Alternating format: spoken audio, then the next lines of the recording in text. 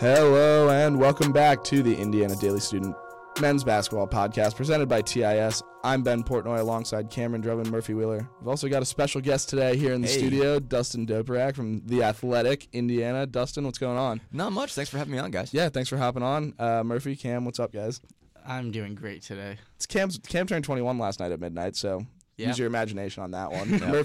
Murphy was also there. I was there, and I'll just say it was a fun night. That's all we got to say. That's all we got. It was a fun night after the Hoosiers captured a 68-67 win over Louisville.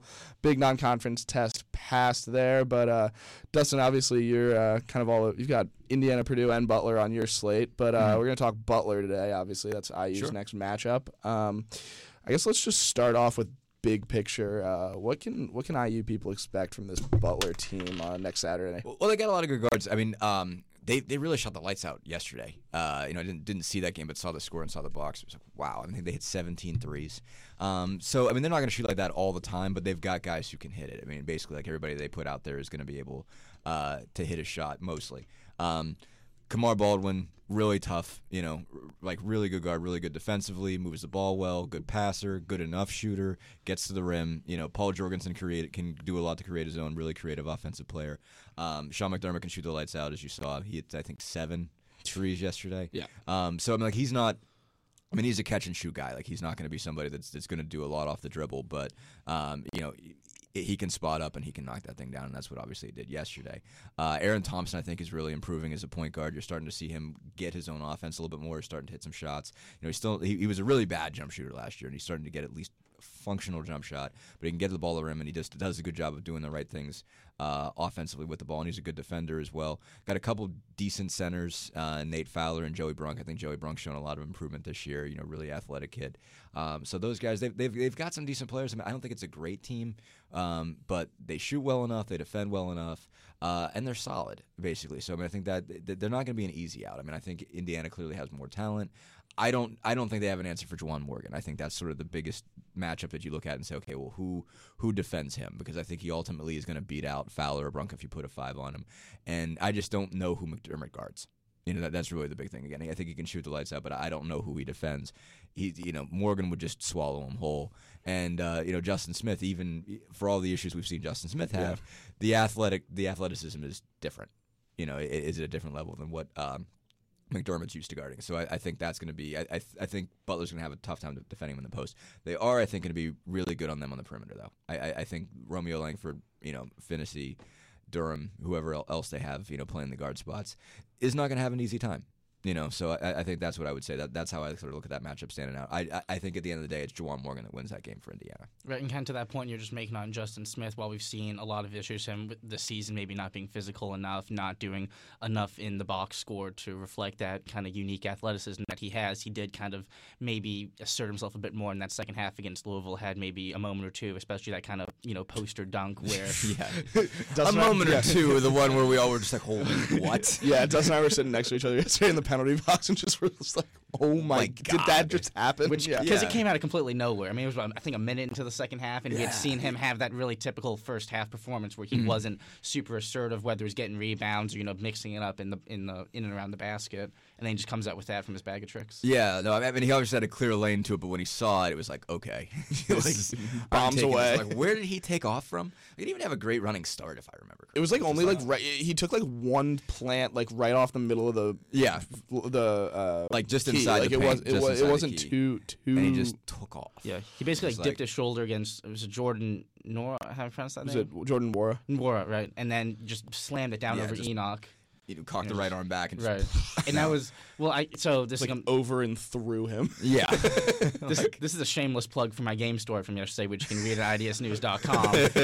Well, the lead of the story was basically talking about how when Smith did that dunk on that play, Juwan Morgan got hit in the face, hit in the nose or something, and was basically out of the play. He kind of stumbled toward the IU bench. He was out of it, so IU was basically playing 4-on-5, and there was nothing super deep or meaningful about it, but it was kind of like a nice, symbolizing moment of okay, Morgan can't do everything for this Indiana team, so someone needs to help him. And Justin Smith, at least for the final 20 minutes against Louisville yesterday on Saturday, did enough to kind of help IU not be super reliant on that Superman Juwan Morgan persona. No, exactly. I mean, Smith is just an interesting case because at the end of the day, I just think he is limited. Like, there's certain things he's just not going to be able to do.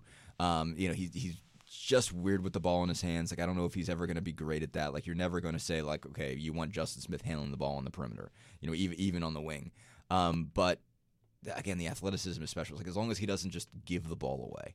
Like he doesn't have to do anything special with the basketball in his hand. He doesn't have to be able to, like, cross a whole bunch of guys up. He just has to be able to take advantage of the straight line drives when they're there and, like, not dribble it off his foot, and not throw a pass to no one. Like, just be steady with the basketball enough that you're not giving points away. And take those opportunities when they're there, when you've got a clear lane. And that's perhaps like the biggest stat from that Louisville win was no turnovers from Justin Smith. No, it was huge. No, that was absolutely huge. He was solid. He was steady. Again, and he has been a mess lately offensively. Yeah. But, I mean, this second game in a row, he had 9 rebounds. Yeah. He's doing a good job. He's doing very, very well defensively. I mean, I was impressed. I hadn't gone back and looked at it, but, like, you saw Lamar Stevens' stat line, and Justin Smith is taking that assignment most of the time. And, Stevens never really got going against Indiana. So, like, Smith has been doing some work defensively, on perimeter guys, on post guys, rebounding really well. What they're getting from him defensively is really good. I mean, I don't think he's ever going to be a great all-around offensive player. He's going to give you the special dunks and not a whole heck of a lot more. He's never going to be able to shoot it. He's never going to be able to handle it really well. But it's like, if he gives you those athlete plays and doesn't throw it away, then that's still a really valuable basketball player. Touching on the defense, I think it's interesting. Justin even got asked about it after the game, and they threw a couple of bodies at Jordan Nwora, who had 24 points, I think, last night, but is a heck of a player. But I mean, Justin said he said, he scored 24 points, but we made him work for every one of those. And I think that there was that was a legitimate claim. Sure. No, guys like that, you want to make him inefficient. Yeah. Like, they're going to get theirs. It's just, okay, how many shots is he going to have to take to get where he needs to go? It's a Carson Edwards type situation. Yeah, no, exactly. Carson Edwards is a different level. Right. Carson Edwards has no conscience, or doesn't remember what it is to have a conscience. Like, there's gunner mode, and then there's Carson. You're like, oh my, like, he pulls up from the logo, like, just to do it.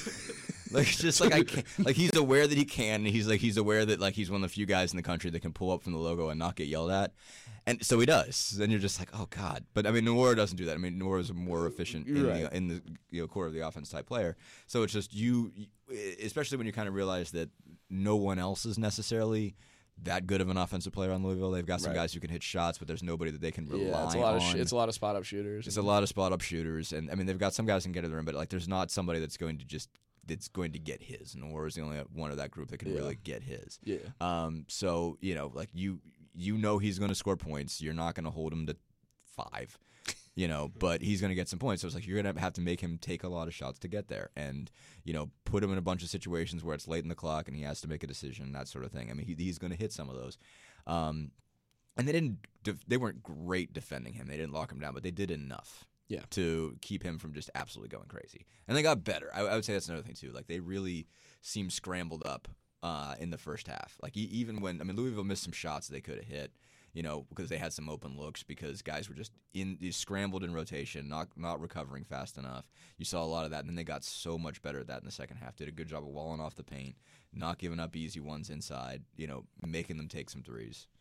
Yeah. They did a lot better on that collectively. Yeah, I mean, and Louisville shot the ball pretty well from 3. I mean, I think they were 11 of 32, if I remember right. Yeah, well, again, it goes back to... They knocked down their shots, but... you had to work for it. Right. Take 33 threes. That's not ideal. That's not an efficient night. No, that's not ideal, that you're taking that many threes and you're getting 11 out of them. If you're taking that many threes, you want to hit more. Yeah, definitely. And I just think, looking at that game and sticking with the Louisville game, I think it was just interesting. I mean, for me, the biggest takeaway I had was I thought it was just kind of like a mind check game for IU. It was kind of, this was a game, and you and I talked about this in the penalty box. This was a game that they could have gone away at like 8 different times, and they didn't. They hung around, and I think there's something to showing that kind of grit, especially 3 games in a row now. I mean, with Northwestern and Penn State, I mean, these are all one possession games, and Indiana comes out on top. And frankly, these are games that Indiana probably loses last year. Right. And not to say big picture or whatever, but there's some.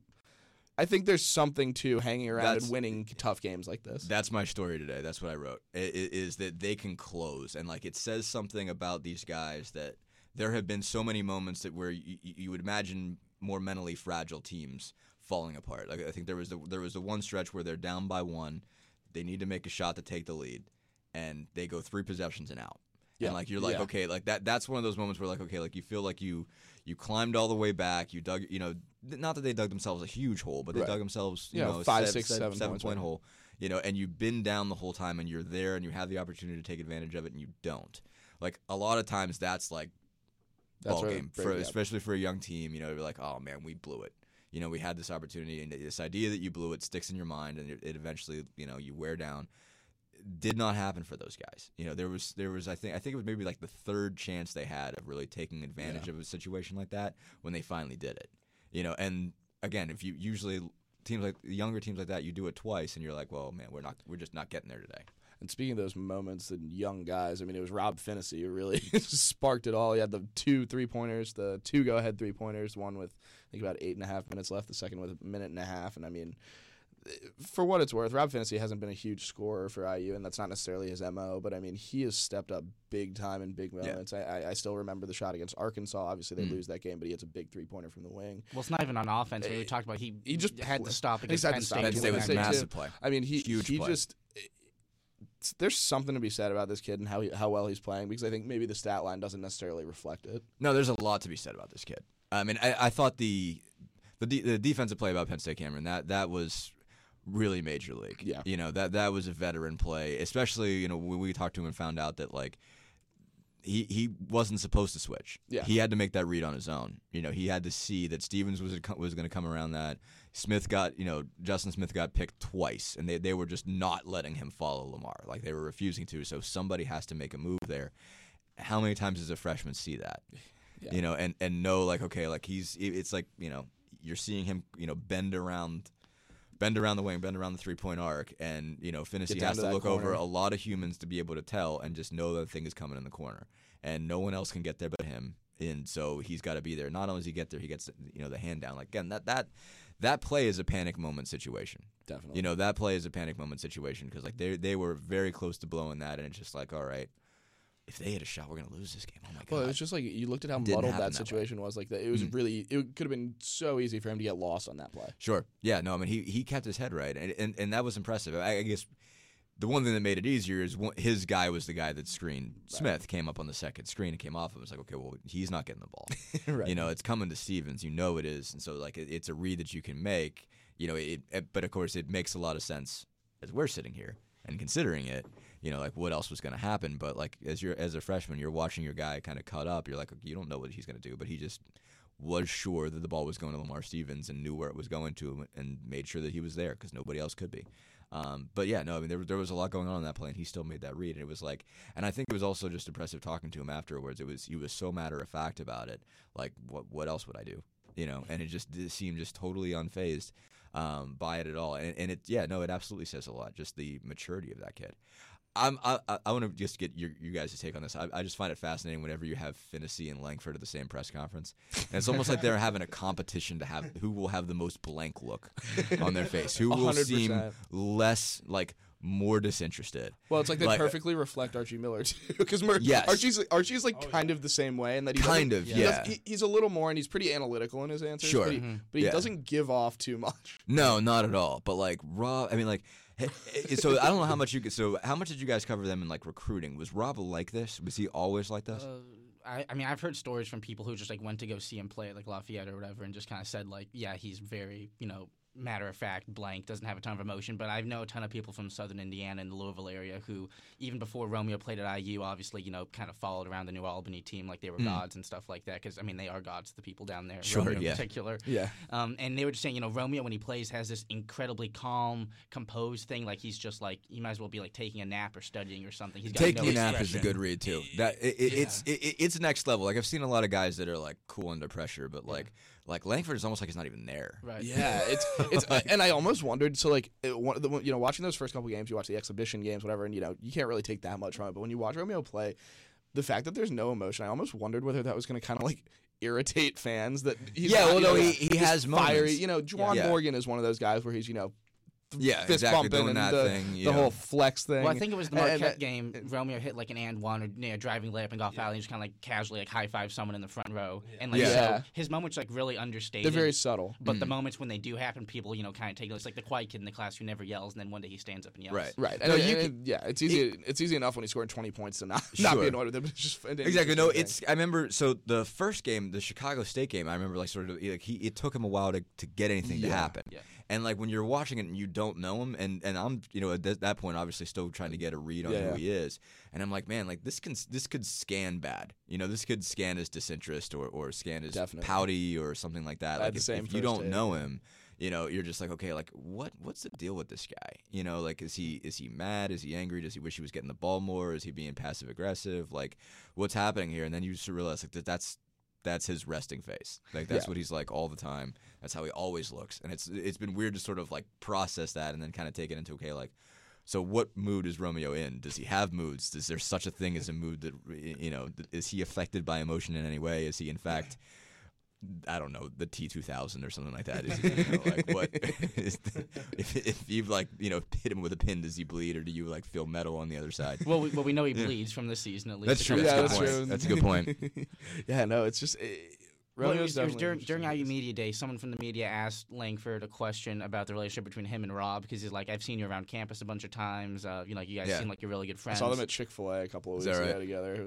They were with like one of the assistant coaches. So I guess they hang out. That's kind of like their roommates. That's kind of like a personal type question, where like, hey, like, what's it like, playing with your friend, or how you guys, kind of sticking through your first couple months of college together. And Romeo just goes, yeah, we have a couple classes together.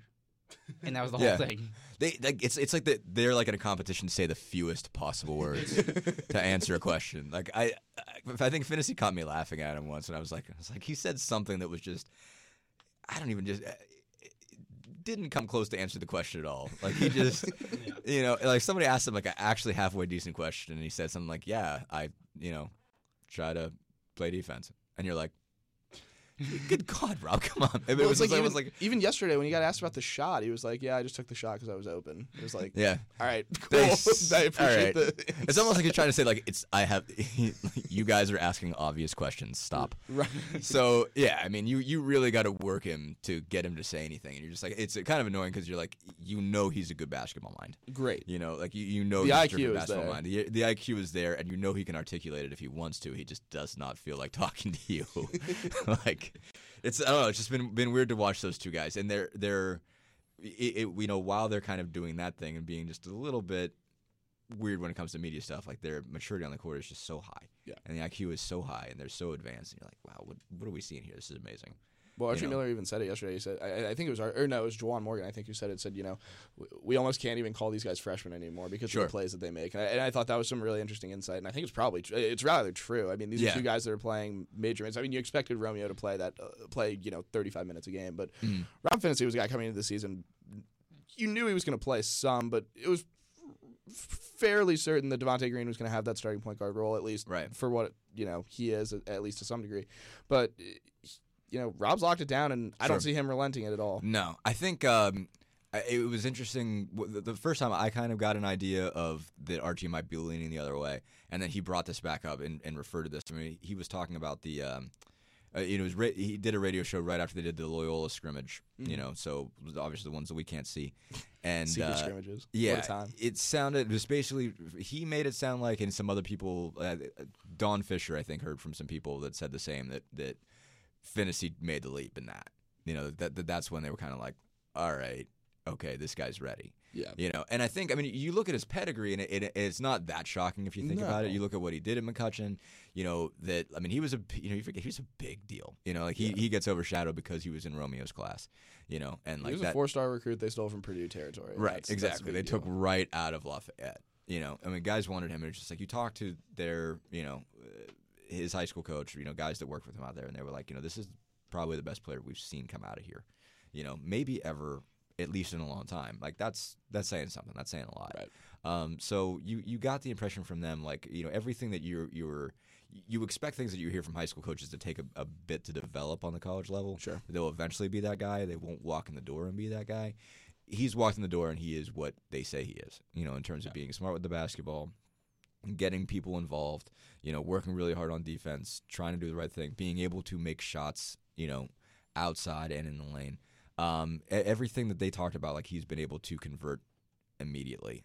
So it's faster than expected, but like, as you've been listening to Archie, you could just sort of tell that he could tell really early that this guy's got, and he's just got more in the bag than Devontae does. Yeah. There's just more to his game, and like, just the fact that he could translate it means, then it's not a close competition at that point. Like, Green can't do all the things Finney can do. It was just a question of, can Finney do it at this level and how fast?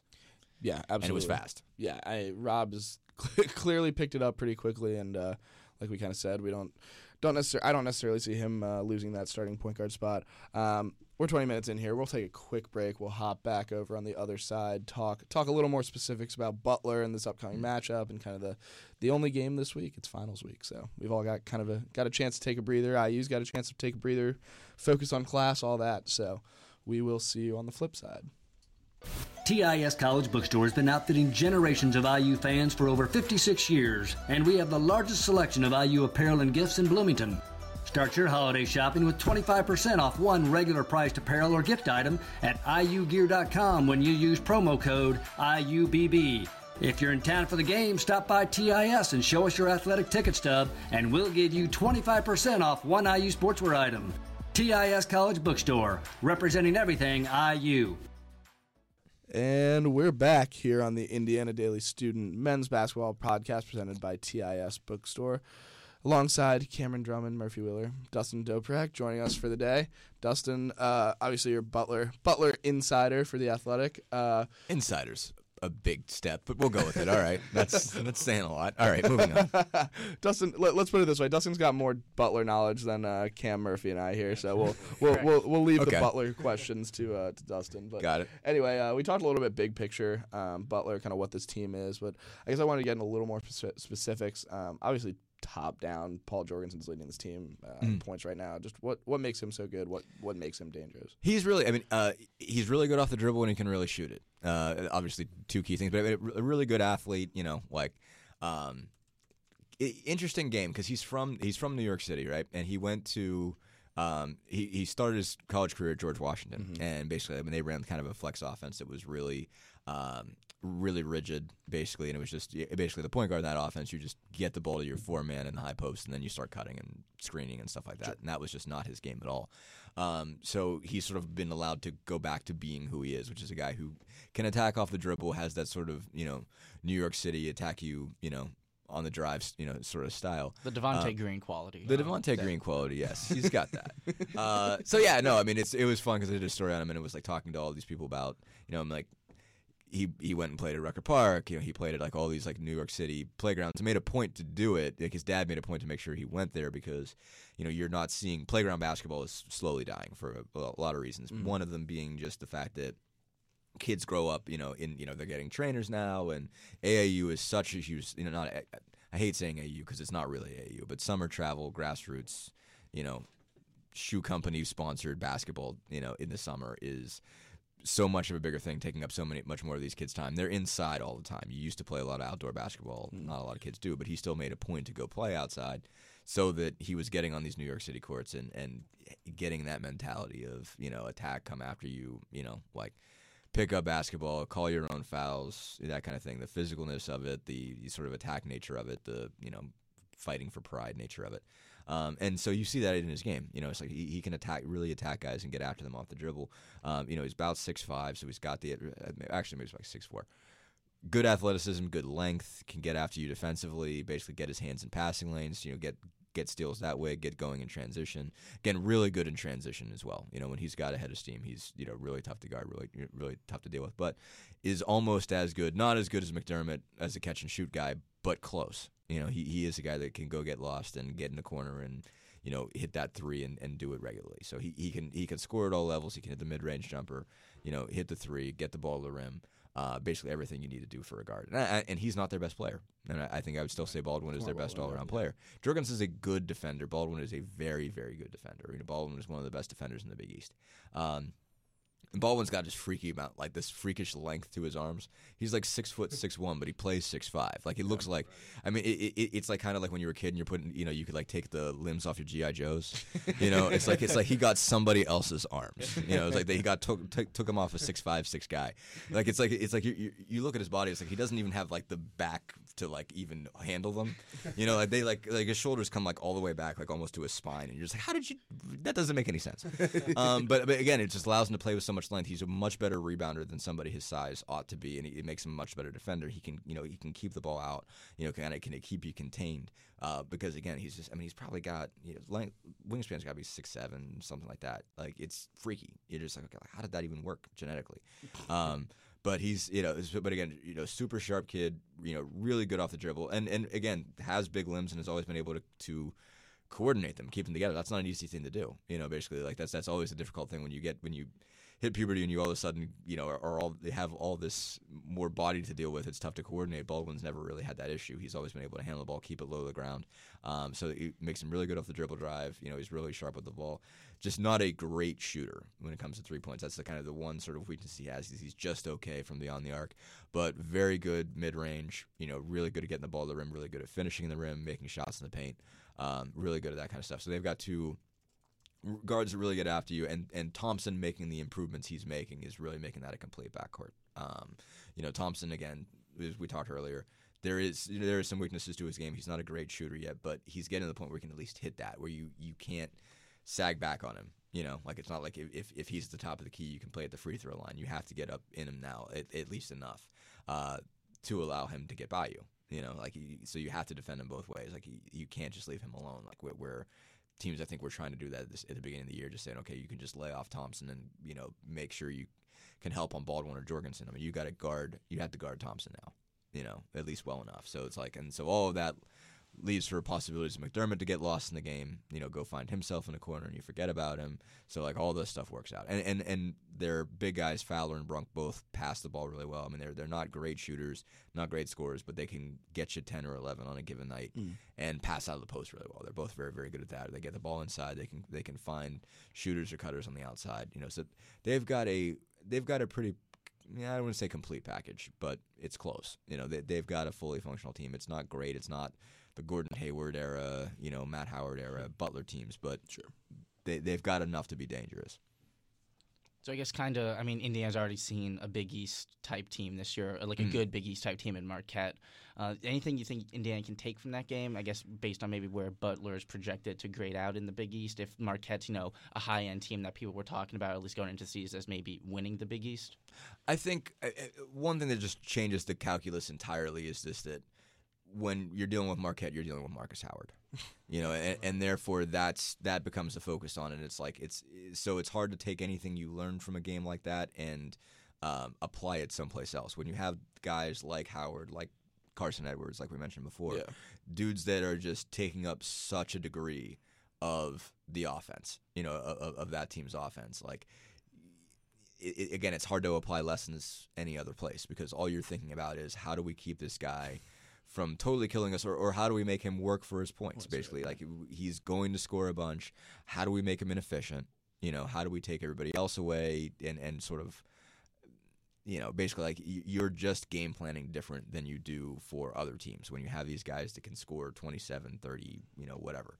That it just makes it a different basketball game. So it's hard to take anything and apply it. As far as, just probably level of talent, you could say that there's something comparable there.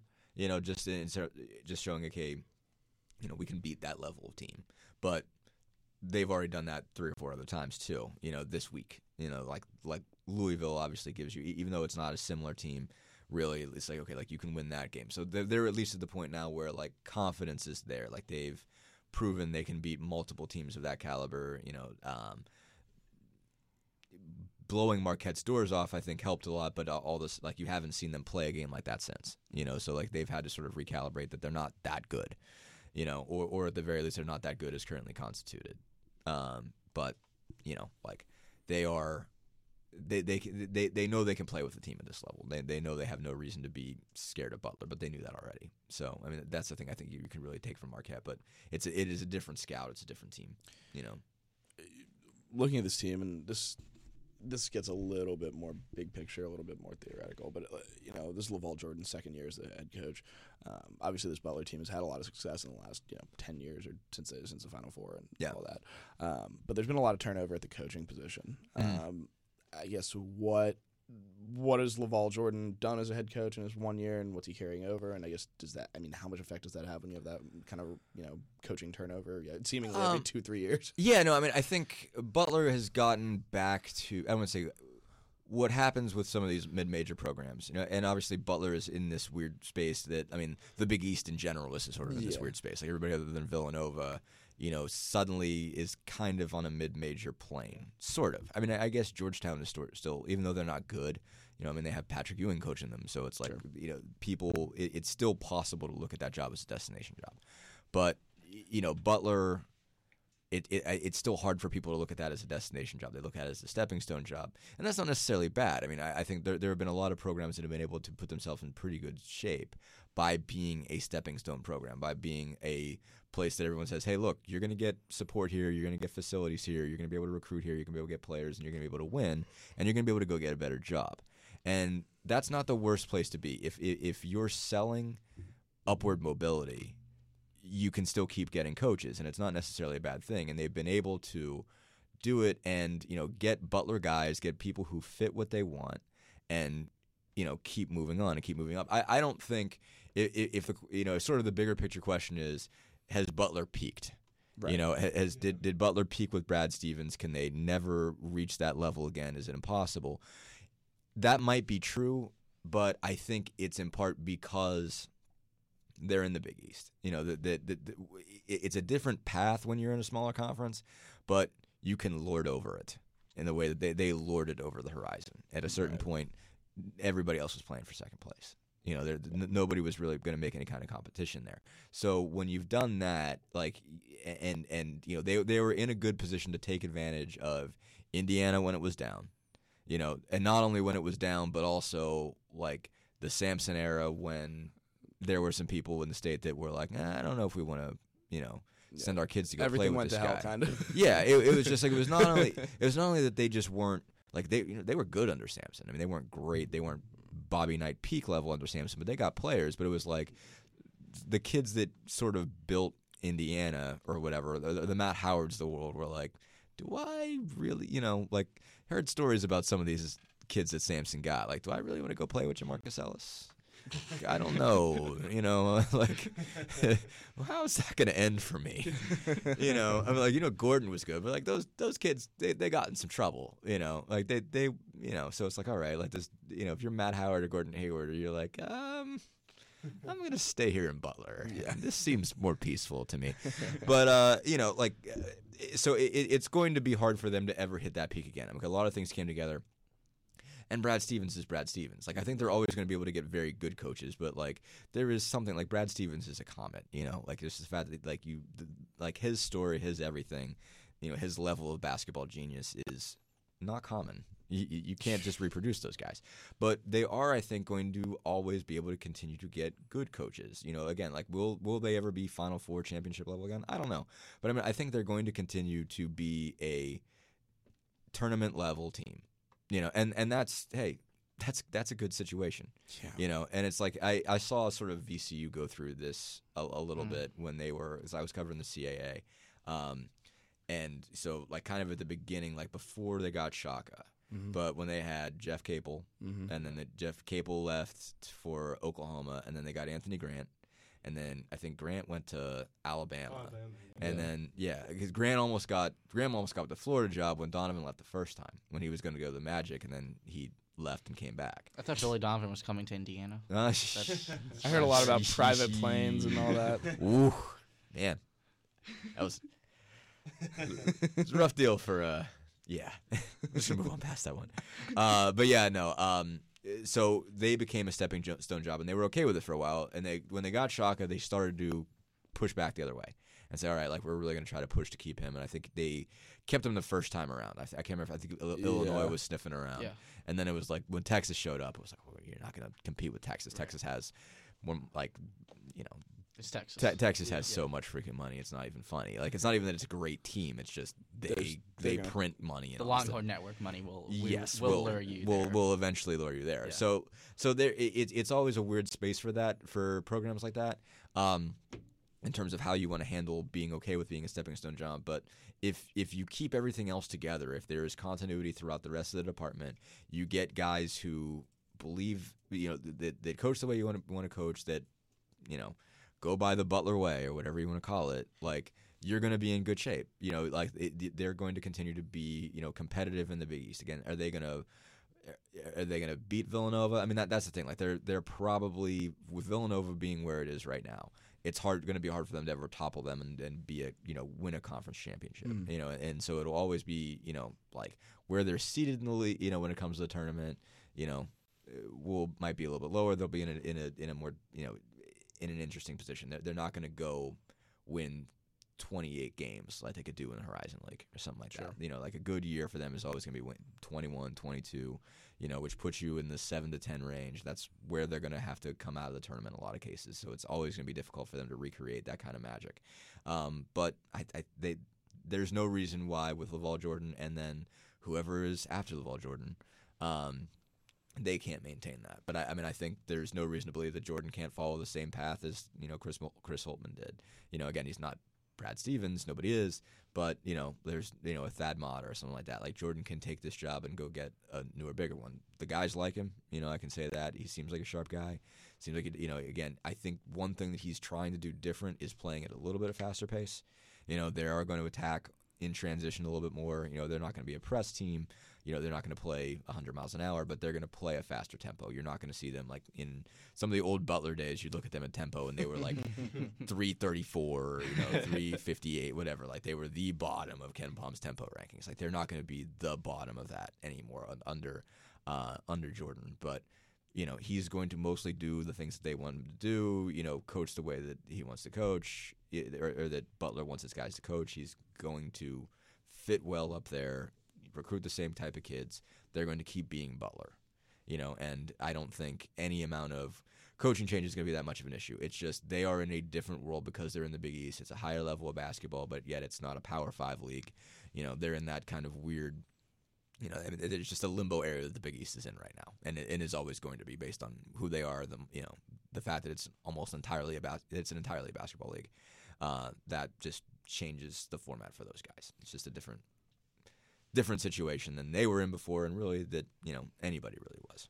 Yeah, absolutely. And I guess just to kind of wrap it up a little bit, I guess just looking at this game, what is obviously Indiana's coming off the win against Louisville, and I think Butler's not as a knock on Butler, but I think Louisville's a little bit better team than Butler probably is. Close, relatively even, but I think Louisville's probably a little bit better team. But Butler doesn't have a Nora. Right, I mean, like, exactly. Baldwin's a really good player, but Nora is at a different level. Right, exactly. And so, I guess what does this game mean for Indiana, and what does this game mean for Butler? Because I know looking down the pipe, Indiana's got Butler. They've got two kind of cupcake games with Central Arkansas and Jacksonville. You get Illinois, and then you got a 2-game swing where you go to Michigan, to Maryland within a week. Yeah. What does this game mean for kind of both teams? I think for Indiana, it's a little bit of a finish line. You're not all the way there, but it's like kind of this sort of mile marker, I think, because it's like, okay, you had this stretch in November, December from Duke on. You had 5 in a row major conference, or major league opponents, basically. Basically like opponents that matter, that can challenge you. And not a break in between. There's not, so. It is sort of, okay, getting past that point. I mean, they're going to blow the doors off of the two teams they play over Christmas week. It's not going to be. Well, we thought they that didn't. last We thought that year. about Davis. That's a good point too. Yeah. That's a good point.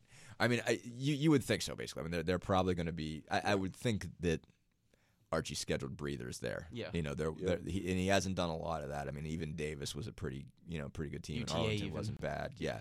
So I would think that these are a couple breathers to get him back into Big Ten play. But after, this is the end of 5 in a row, and it's like, okay, like if you can go 4-1 out of that, you got to feel pretty good about yourself. So that does good for them in terms of confidence and everything like that. Like it, and it does matter too. I think there's definitely some pride points here that. You want to win up at Crossroads. Yeah, you want to win up at Crossroads because you got to own that one the rest of the year if you lose it. There's something to be said for that. Like I remember, like Butler was a tough loss for a really good Indiana team in about 2012. I think it was the 2012 game, 2012-13. They took an L up there on it was a walk-on kid that hit a jumper at the overhauls. I can't remember what it was. I can't remember. Yep. I'm trying to remember the name of the kid. I don't know if he'd scored all day, and he might have had 10 points all year, and he comes up and drills one. Because I think Butler, might have had Shelvin Mack fall out or somebody like that, and this kid just sticks it. In Indiana's side, just drilled it, and this is so that was. Tom was not happy after that one, man. Not happy, and I asked him about the play, and he was not happy with me either. But these games do matter, I think. I mean, there is a level of it's a pride point. It's definitely a pride point because it's definitely a thing that everybody talks about, and it's you'll have, if Butler beats them, you'll have a week. It's is Butler the best team in the state this year? Everybody will be talking that on radio and everything like that, so they'll have to suffer through that. Well, so over the summer, another shameless plug, when I was running the Indiana Daily Student, we had one of our writers do a column basically advocating for expansion of the Crossroads Classic. Like right now, obviously, it's the four teams: Purdue, Notre Dame, Indiana, Butler. But I think he wanted it to be all the teams in Indiana. Right, so all 8's like Evansville's in there. I don't know. Someone give me another college basketball program. Ball State, Indiana State, Evansville, Fort Wayne. Yeah, Fort Wayne, the Mastodons. I don't think IU will ever schedule Fort Wayne for the next 20 years. No, not voluntarily. God, again. No, they will not. Why would they? I don't think they're going back to War Memorial Coliseum or whatever. Lord, that was a sad day in Bloomington. Oh, had to be. All I remember is what went kind of viral after the game was the I guess it was called IPFW at the time. Students stormed the court, and then this one dude was swigging from what looked like a bottle of bleach. Oh I remember that. Yeah. It obviously wasn't bleach, but it was it looked like bleach. Yeah, right. That you could even make that joke. Yeah. And it was also just a ridiculous timing because IU had just beaten Carolina and Kansas. Yeah. And that was the start. That team was ranked Number 3 in the country at one point. Which people forget. That what a bizarre season that was. I was totally watching that from a distance, obviously. Curtis Jones hits the 3 against. It goes off for 14 points against Kansas and then disappears and transfers after the end of the season. Yeah. It was just a bizarre season. Curtis Jones, who still can't play at Oklahoma State because he didn't get that waiver. I think he can't start till. I think he starts next semester. Yeah, January. I think. Oh my Lord. So God. Yeah. No, that season was wild. Again, they beat Kansas and Carolina and lost to IPFW. And I was at that Carolina game. That game they won by 9 points. They might as well have won by 25. No, they were in control of that game. No, it wasn't. It was unbelievable. At that point, you're like, they might win this sucker. They might win this whole thing, and then no. then things changed. Right. Then fell off the rails. And right. Tom Crean's now at Georgia. So right. I mean, OG going down obviously is a big piece of that. So I mean, that was the Penn State game where that was the last time Indiana went to Penn State prior to last week because that was OG getting hurt and James Blackman hitting the game-winning 3. Yeah. Oh my God, I remember that too. Yeah. I watched that game. It's gonna be a good one up in Indianapolis. Well, real quick. So Dustin, you were going that. Do you basically what's the gist? Should they do that? Yeah. Do you think is I was thinking should do. I don't think it would matter for the top flight team. Right. There's no incentive for the top 4 teams to do it. I don't think. I would say I would say it's like this. You could have those teams as an undercard. Yeah. You could never insert them into the main four. You don't want to have Evansville playing Notre Dame. Yeah. That's not selling tickets. It's if it's an undercard, if it's you make it a full day thing. Now that's a long day at Bankers Life. Make it a 2-day event. Yeah, you could do that. Friday, Saturday. Yeah, do Friday and have Evansville and Ball State. Like the Kentucky Derby, you have all the undercard races on Friday. Right. You have some bigger ones on Saturday. Yeah, I'd totally be good with that. That would be an interesting thing. But I can get behind that. You don't that event falls apart really, really fast. If you're setting up, how you play Evansville every year. Yeah. Exactly. Or anyone like that. And it's in 7 years you'll have Indiana play Notre Dame again. Right. And in between they're going to play Evansville and Ball State. IPFW. Who am I forgetting? Yeah, IPFW, IUPUI. There's Indiana another team I'm not thinking of. Indiana State. It's if you're working those games in and then people aren't going to sell tickets. But if you could add on, again, those teams playing together, undercard thing. I think that would be cool. Again, it wouldn't sell really well on a Friday, and you also have the issue of the Pacers schedule. If the Pacers play, want to use it Friday night, do you bring them in the afternoon? Do you have a situation where and that I think would be pretty cool. It's sort of weird, but it's Christmas week, or a week before, have a 1 p.m. Friday Evansville game. It's something for people to blow off work and go do. Yeah, You know, like I could see that, and then get the court ready for the Pacers at 7. Yeah. Wouldn't be the worst thing. But it's just like, yeah, if you're mixing it into the the major card, whatever, then that's gonna cost you some interest real fast. Yeah, definitely. Well, Saturday afternoon, Butler, IU, Notre Dame, and Purdue will play before that. And then IU and Butler is kind of what we'll all be there for. Dustin, thanks for joining us. Thanks for having me, guys. It's been a fun one. We'll all be up in Indianapolis on Saturday, and we'll have plenty of content coming this week. So for Cam and Murphy, I'm Ben Portnoy. Dustin, thanks again for joining us, and we'll talk to you guys next week.